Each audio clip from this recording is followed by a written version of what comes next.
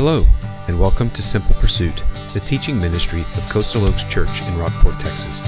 It is our prayer that you will grow in grace and knowledge of our Lord Jesus Christ, and that you will be blessed and challenged as you listen in. Grab your Bible, because here is today's teaching. If you got your Bible, praise God for the Word of God. Take it and open to 1 Corinthians chapter 1 and chapter 2. I don't know how often you go looking for humility. Not something we often pray for, like patience. God will teach you humility. Probably something, though, that we should. Most often we'll try to puff ourselves up, look in the mirror in the morning and say, people like you.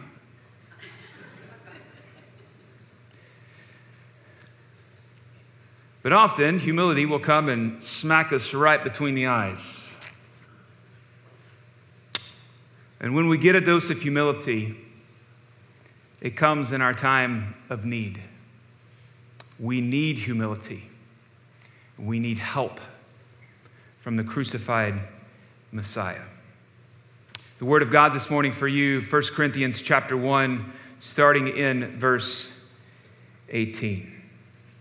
For the word of the cross is folly to those who are perishing, but to us who are being saved, it is the power of God. For it is written, I will destroy the wisdom of the wise, and the discernment of the discerning I will thwart. Where is the one who is wise? Where is the scribe? Where is the debater of this age? Has not God made foolish the wisdom of the world? For since in the wisdom of God, the world did not know God through wisdom, it pleased God through the folly of what we preach to save those who believe. For Jews demand signs and Greeks seek wisdom. But we preach Christ crucified, a stumbling block to Jews and folly to Gentiles. But to those who are called, both Jews and Greeks, Christ, the power of God and the wisdom of God. For the foolishness of God is wiser than men, and the weakness of God is stronger than men. For consider your calling, brothers. Not many of you were wise according to worldly standards. Not many were powerful. Not many were of noble birth. But God chose what is foolish in the world to shame the wise. God chose what is weak in the world to shame the strong. God chose what is low and despised in the world, even things that are not, to bring to nothing things that are, so that no human being might boast in the presence of God. And because of him, you are in Christ Jesus, who became to us wisdom from God, righteousness and sanctification and redemption, so that, as it is written, let the one who boasts, boast in the Lord. And when I came to you, brothers, did not come proclaiming to you the testimony of God with lofty speech or wisdom.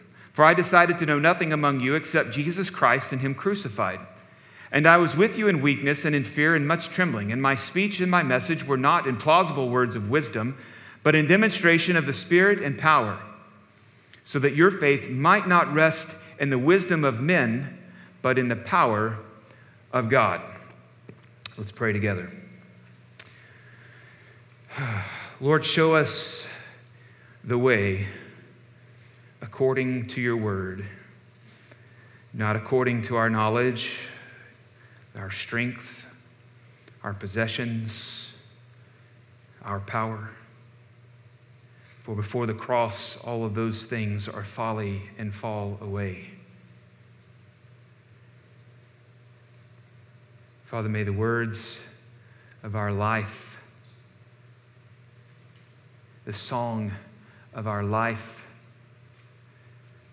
sing to your glory and proclaim the wondrous mystery of the cross. What is foolishness and weakness to the world, but evidence of those who are being saved, of the power of God. Father, may the words of life speak to us, to our hearts today, and glorify you in Jesus' name. Amen. Amen. One major issue that we face today, especially in the church, is pride, spiritual pride. It leads us to puff up our faith. Look at what we have. Look at all that I've done. Look at what we've done. Look at all that I do. The Greeks that Paul mentions in Corinth had a major issue with his message, because his message was of a God who would offer himself freely to a weakened humanity. He opened his life up to distress. He opened his life up to be influenced, if you will, even though it was God's plan all along. He was influenced. He opened himself up. He humbled himself to become a man. Fully God, fully man all the time, but he left heaven to become one of us. The Greeks had a problem with any so-called God who would be defeated by weak humanity. A God who would suffer in any way. And so the Christ dying on the cross like a common criminal was unthinkable. That message was foolish. That message was scandalous. Paul had his work cut out for him in Corinth and in writing to this church, as he did after the church had already been planted and started. He had his work cut out for him, as we have our work cut out for him, because we need this same kind of humility to remember that it isn't about us, but rather it is about what Christ has done. We remember how Christ gave his life freely at the cross to pay for our sin. We remember that in our time of help and in our time of need, a constant need, he is the one we turn to. Not our philosophy, not our own wisdom, not our strength, not the even American can-do spirit. We turn to the cross. There are two categories of significance that we read about, two categories of people. If you look at verse 18, Paul writes, the word of cross is folly to one, those who are perishing, but to us who are being saved. Two categories of significance, the perishing or those who are being saved. Now, what Paul is doing, just to give some backstory on this letter, is that Paul is confronting division in the church. Oh, say it ain't so. You mean we won't always get along with each other? No, we won't. And we usually don't fight over the big stuff. We usually fight over little things that in the big grand scheme of things don't really matter. But here, you've got some that are following Paul, and they claim Paul. I follow Paul. Great. You get a chocolate chip cookie. The others are, I follow Apollos. Great, you get a sugar cookie. What do you want for that? That's the point. What do you want? They're trying to claim who's got more authority, who's in charge. And Corinth is such a large metropolitan city and so much to offer in the way of religion. I mean, it's like the melting pot where all of these cultures and religions have intersected in one big city. There's all kinds of gods. But Paul specifically brought the gospel into Corinth. He brought it into this city. If you're tracking through Acts, I think that's Acts, somewhere around Acts 19 is when this all takes place. But some of these folks had believed Paul's message, had believed the gospel, and that church began. But they're always going to be a difficult group. You can read through 1 and 2 Corinthians and find out that there are times where, yes, this is a difficult church.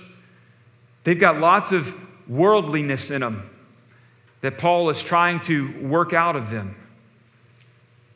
But these strong divisions arise in the church. Some are following Apollos, Paul, Peter. Some are saying we follow Christ. And Paul goes on to say, was Paul divided for you? Was Paul crucified? Was Apollos crucified? Who was crucified on the cross? That's the one you follow. And so what we find going into this to finish out his argument, we pick up in verse 18. Remember the word of the cross. Remember who it is that died for you. Remember who it is that gave his life for you. That message that we preach to you, it's foolishness to those who are perishing. Category 1 of significance. Those who are perishing. They haven't perished yet because as Paul's writing, they still have life in them. They still have breath in the heartbeat. Today, some of you may be perishing. Yes, you're alive, but you're perishing. Why? Because you haven't trusted in Christ Jesus for the salvation from your sins and to receive that new life that he offers you freely by his grace. Those who are perishing, this message doesn't make any sense. If you've tried to share the gospel through our Who's Your One time of praying for our one, you may have encountered some of that pushback. This story is ridiculous. This story is foolishness. It sounds weak. But within these two groups of people, the perishing or the saved, Paul is giving this course correction for us. This is why we need this dose of humility, is because the church was suffering from a case of pride. I follow Paul, I follow Apollos, I follow Christ, and it's splitting the church in Corinth. Paul simply is bringing them back. It's not about Paul, Apollos, or Peter, or the Easter bunny. It's about Christ Jesus. Pride in human wisdom. Pride in human strength. But pride in human wisdom was not something that they saw it in salvation initially. It wasn't that way. They grasped the gospel. They came to faith, true salvation in Christ. But as happens in Corinth, they began to let the world creep in and come back. It's just a slow leak. It's a slow fade. It's a seep, if you will. But eventually, enough seeping and the dam is going to break. Pride will tear down the church. They had started to emphasize the wisdom of humanity over the gospel, which would always lead them down a dangerous path. And so Paul is simply saying, friend, you have to remember that your wisdom is worthless. Because the wisdom that they were so proud of, the wisdom that they were standing in, opposed the gospel. Can you imagine the church promoting something that actually opposed the gospel that they believed at first?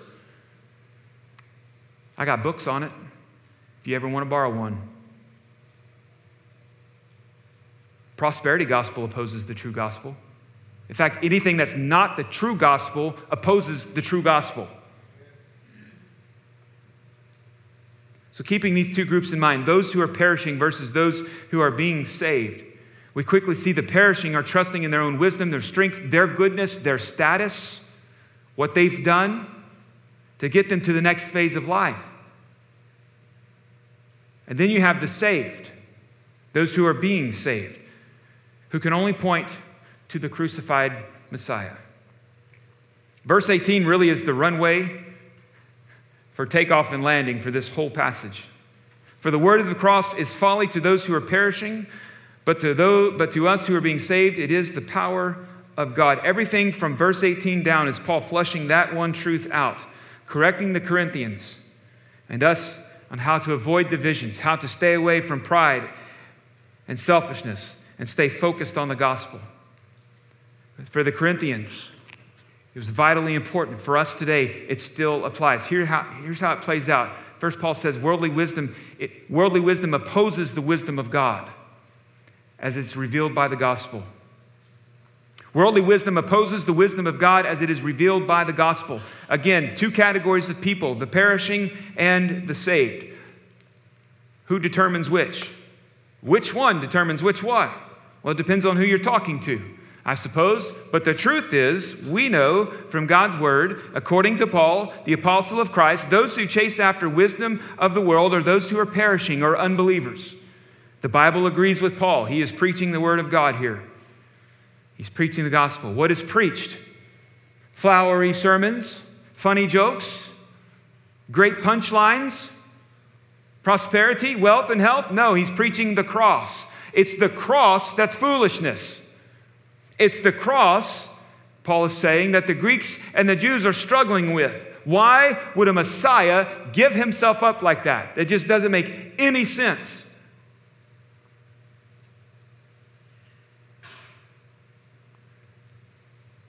We can tell people, you need Christ to come into your heart and live. But before we get there, the message of the cross has to come first. That the Messiah lived and died and rose again. Verse 19, God had already said his plan in Isaiah, through the prophet Isaiah. He says, I will destroy the wisdom of the wise, and the discernment of the discerning I will thwart. I love that word. It's fun to say, thwart. Ever met someone who says they have the gift of discernment? Be careful. You might just be discerning according to the world and not the word. God has frustrated the wise. He has frustrated the discerning. So everything you're watching on Fox News or CNN or ESPN or whatever other you're watching, you need to know whatever wisdom they're talking with, God has already thwarted that by the cross. Whatever politician you listen to in this next year, please let this year go by fast. You need to know that all that political stuff they're going to be throwing at us, God's already thwarted that. He did so with the gospel. Those guys that'll be up there and the ladies that'll be spouting off their wisdom of politics and government, that's not going to save you. God's already turned that upside down. And he's done so with the cross.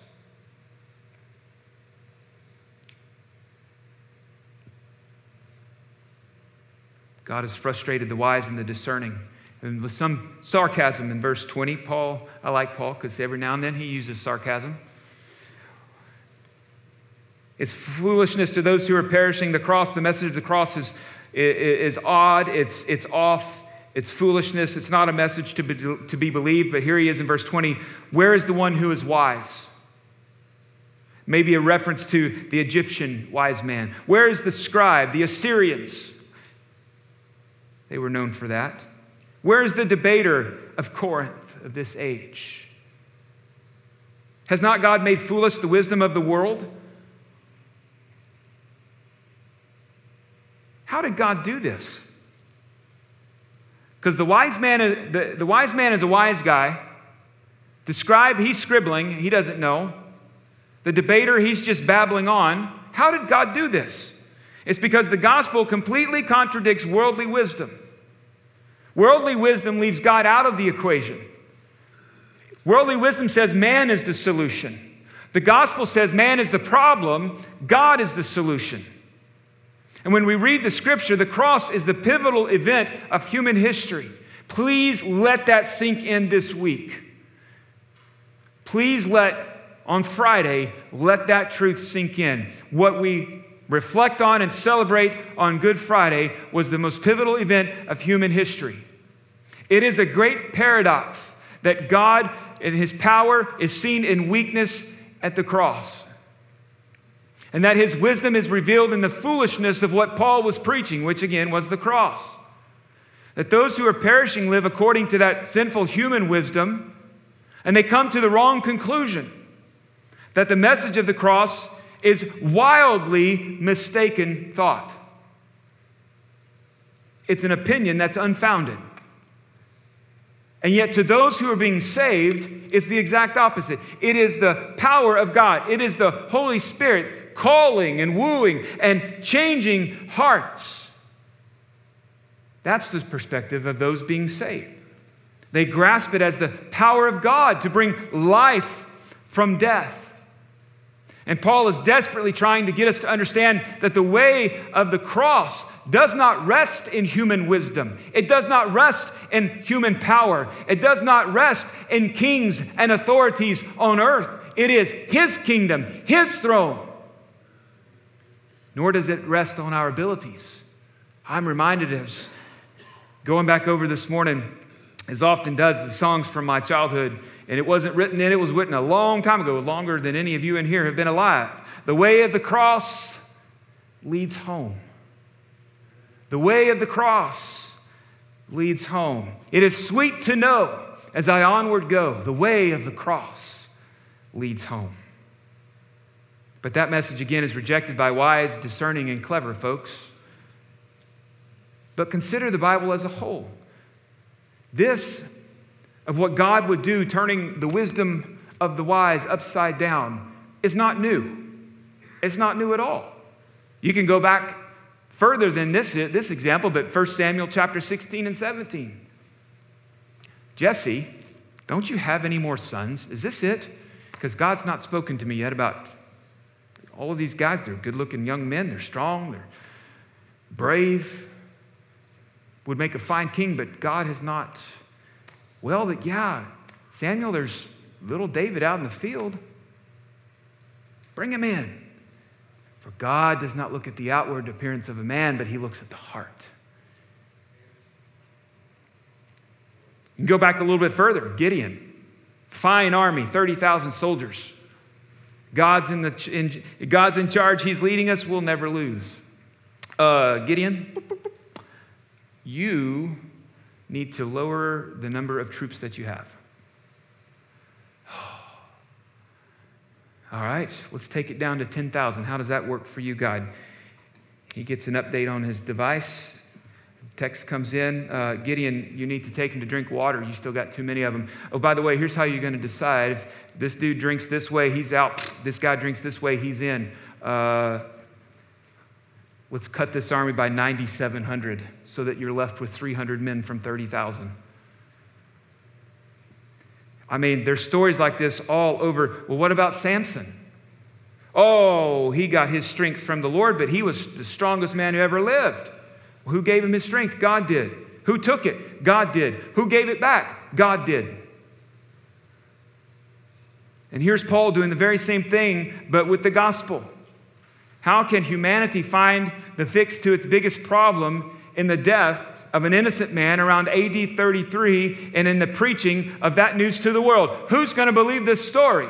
It just doesn't make any sense. In verse 21, the religious leaders didn't gain any insight to God through their wisdom, yet God used what was preached. He used the gospel to change lives. Well, the Jews wanted signs. They demanded signs. Great. So that's exactly what Jesus did. I mean, they're all captured in the Gospels, but it was never enough. They expected the Messiah to deliver them powerfully from the chains of Rome. But when the Messiah was a man on a cross, they thought that he was cursed. They rejected that crucified Messiah. Well, the Greeks, they want a beautiful and rational Messiah, well-spoken, high status. But when the crucifixion came, it signified what? It signified the end of a criminal's life. So they rejected the Messiah crucified. It's absurd. A crucified Messiah was a bit of an oxymoron. No, children, I didn't just call you a name. You know what an oxymoron is? Civil war, awfully good, bittersweet. My favorite, same difference. You want to start an argument with me? Use that in a sentence when I'm around, and I'll pick a fight with you. And don't you ever call me pretty ugly. A crucified Savior. Crucified meant shame, weakness, failure, loss, scandalous. Messiah meant grandeur, strength, Savior, success, victory. How could the two go together? They couldn't get over the foolishness of that message. But here, the crucified Jesus is the exact expression of God's power and wisdom. Friends, you got to accept the foolishness of this message because it is the power of God to save you. The sign Jews were looking for, they missed. It was the sign of Jonah. Dying on the cross, buried, raised to life.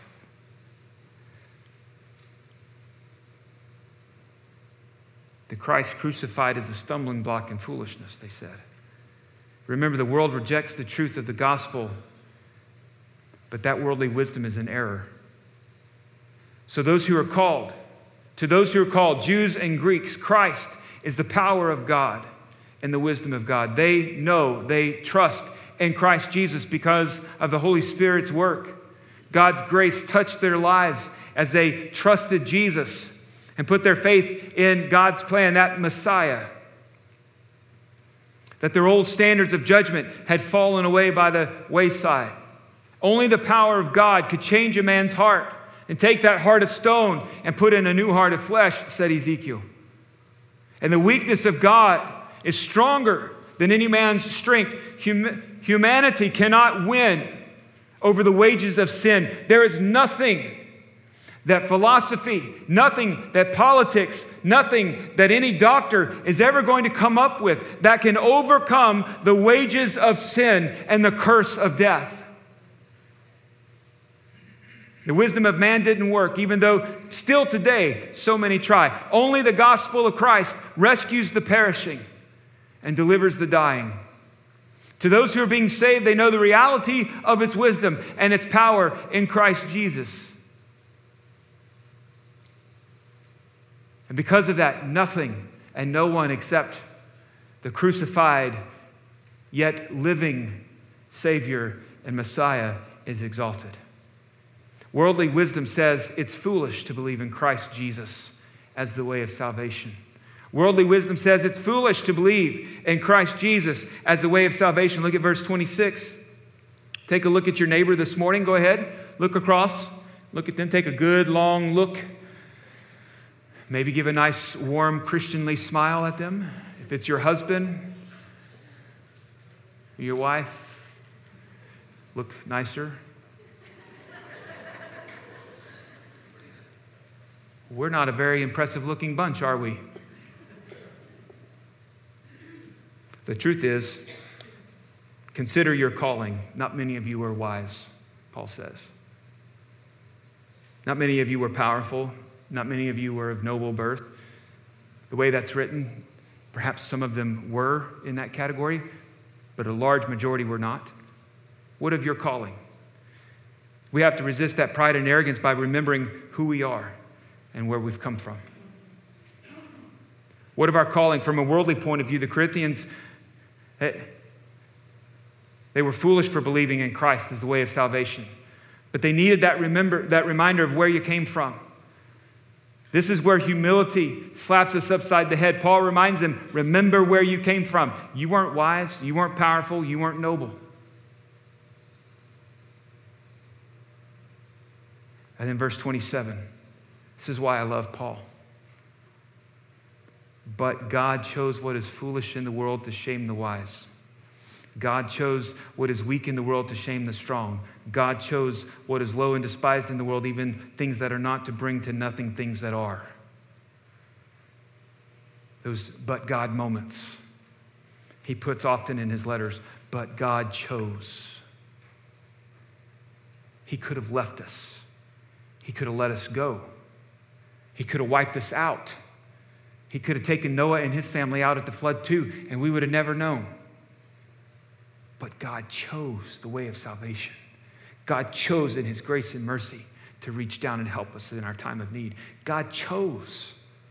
That was his sovereign plan. He chose. Ephesians chapter 2 is another moment. But God, being rich in mercy because of his great love with which he has loved us, even when we were dead in our trespasses, made us alive together with Christ. By grace you have been saved. God chose.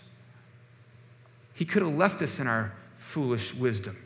He could have left us in our selfish strength and our own power. But God chose. 3 times that word is mentioned. God chose what is weak, foolish, to shame the wise and the powerful.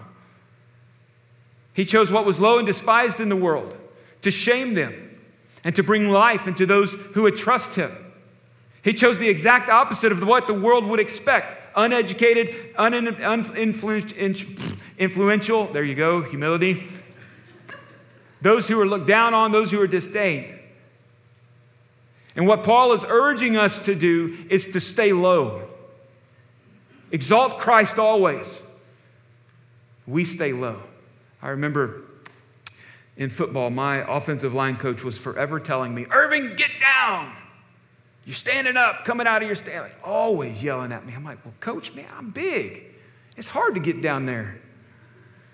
But no matter how big I was, the coach always said, stay low. There's leverage when you're low. I remember a good friend, Tito Hoskins. He was about that tall. He weighed about 155 pounds, and I was this tall and much heavier than I am now. I weighed in about 320 my senior year, and that dude could always block me no matter what. I could not whoop him in scrimmage. Couldn't do it. He had leverage on me. I couldn't get as low as old Tito could go. It was frustrating. There's leverage there. Friends, there's leverage when we stay humble before God. Because the moment that we get to the point where I'll use my knowledge, I'll use my prestige, I'll use my power, my position, my resources, we are attempting then to take God's place. But there's only one God, and so we humble ourselves beneath His mighty hand. James tells us, humble yourselves before the Lord and He will exalt you. He is the one that will lift you up, church, not yourself. You point to the cross, you stay in the cross, you live in the cross, proclaim the cross.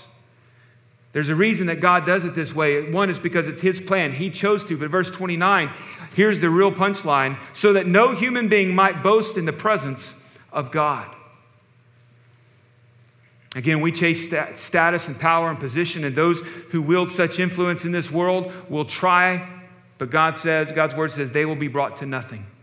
Elon Musk is going to enjoy his Twitter kingdom for a while. George Soros will wield his influence for a time. Trump was going to be Trump, and all the others are going to fall in line. But just like so many of our past influences, Lincoln, Roosevelt, Kennedy, Reagan, Washington, Franklin, they'll be pushing up daisies just like the rest of us. And they're going to stand before God on the same ground just like the rest of us. And it is God, through the cross of Christ, the foolishness of what is preached, that has leveled the playing field. And He calls the dead man to life. Oh, Blue Eyes, Frank Sinatra, he sang it this way: my friend, I'll say it clear. I'll state my case for which I'm certain. I've lived a life that's full. I've traveled each day and every highway. And more, much more than this, I did it my way. That's exactly what would be said if a man boasted in the presence of God. But then we cannot boast before God because of God. Church of Corinth, you are in Christ Jesus. You are in Christ Jesus because God chose you. He called you. You responded in faith. Christ Jesus has become to you the wisdom from God. Christ Jesus has become the power from God.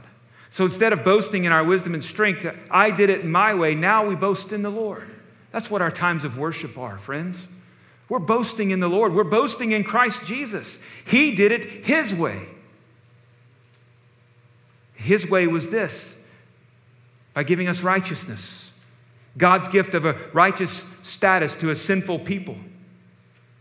And Christ Jesus bore our sins on the cross so that we might receive that right standing before God the Father. He gave us sanctification or holiness. That's the purity that comes as we follow Jesus. That purity ought to characterize our daily living, and it ought to grow over the rest of our life as we follow Jesus. And then He offered us and gave us redemption, which is His purchased price. He purchased redemption with His own blood. Paul will write to this very church, you were bought with a price. Friends, we owe to Him all glory, for every dimension of salvation belongs to Him. There's nothing within ourselves that gets us across the finish line. So friends, let us boast in the Lord. Finally, let me finish with this, that worldly wisdom cannot stand up to the gospel because it is the power of God. Worldly wisdom cannot stand up to the gospel because it is the power of God. It is the central message of the gospel, Christ's death and resurrection. That is the power of God. Paul said, I've decided to know nothing among you except Jesus Christ and Him crucified. I don't know a pastor that wouldn't say the same thing. There are some who would love to know lots of other things, that have chased after wealth, have chased after bigger churches at the price and the sake of their families and their marriages. Friends, I just want to know. So you keep me to that, please. I want you to know only Christ crucified. Paul's weakness was not with words of wisdom by the world's standard, not of lofty speech or words of wisdom, but simply a demonstration of the Holy Spirit and power. Friends, our faith cannot be established on the words of man. It cannot be established on the wisdom of man or the strength of man, but only in the power of God. Please don't ever put your hope or trust or faith in anyone else other than Jesus Christ and Christ alone. Paul wrote, "For I am not ashamed of the gospel. It is the power of God for the salvation to everyone who believes, to the Jew first and also the Greek." This gospel can change lives, not preachers, not teachers, not deacons or prophets or evangelists or worship pastors. It is the gospel that changes lives. And so we must remain always a gospel-centered fellowship of believers. So we commit this morning to walk in humility in light of God's saving power. We commit to living that changed life because that power of God has changed us, is changing, and will continue to change our life to look more like Jesus until that day comes. Thank you for listening today. For more information regarding Coastal Oaks Church, like service times or what to expect upon your visit, go to our website at coastaloakschurch.org.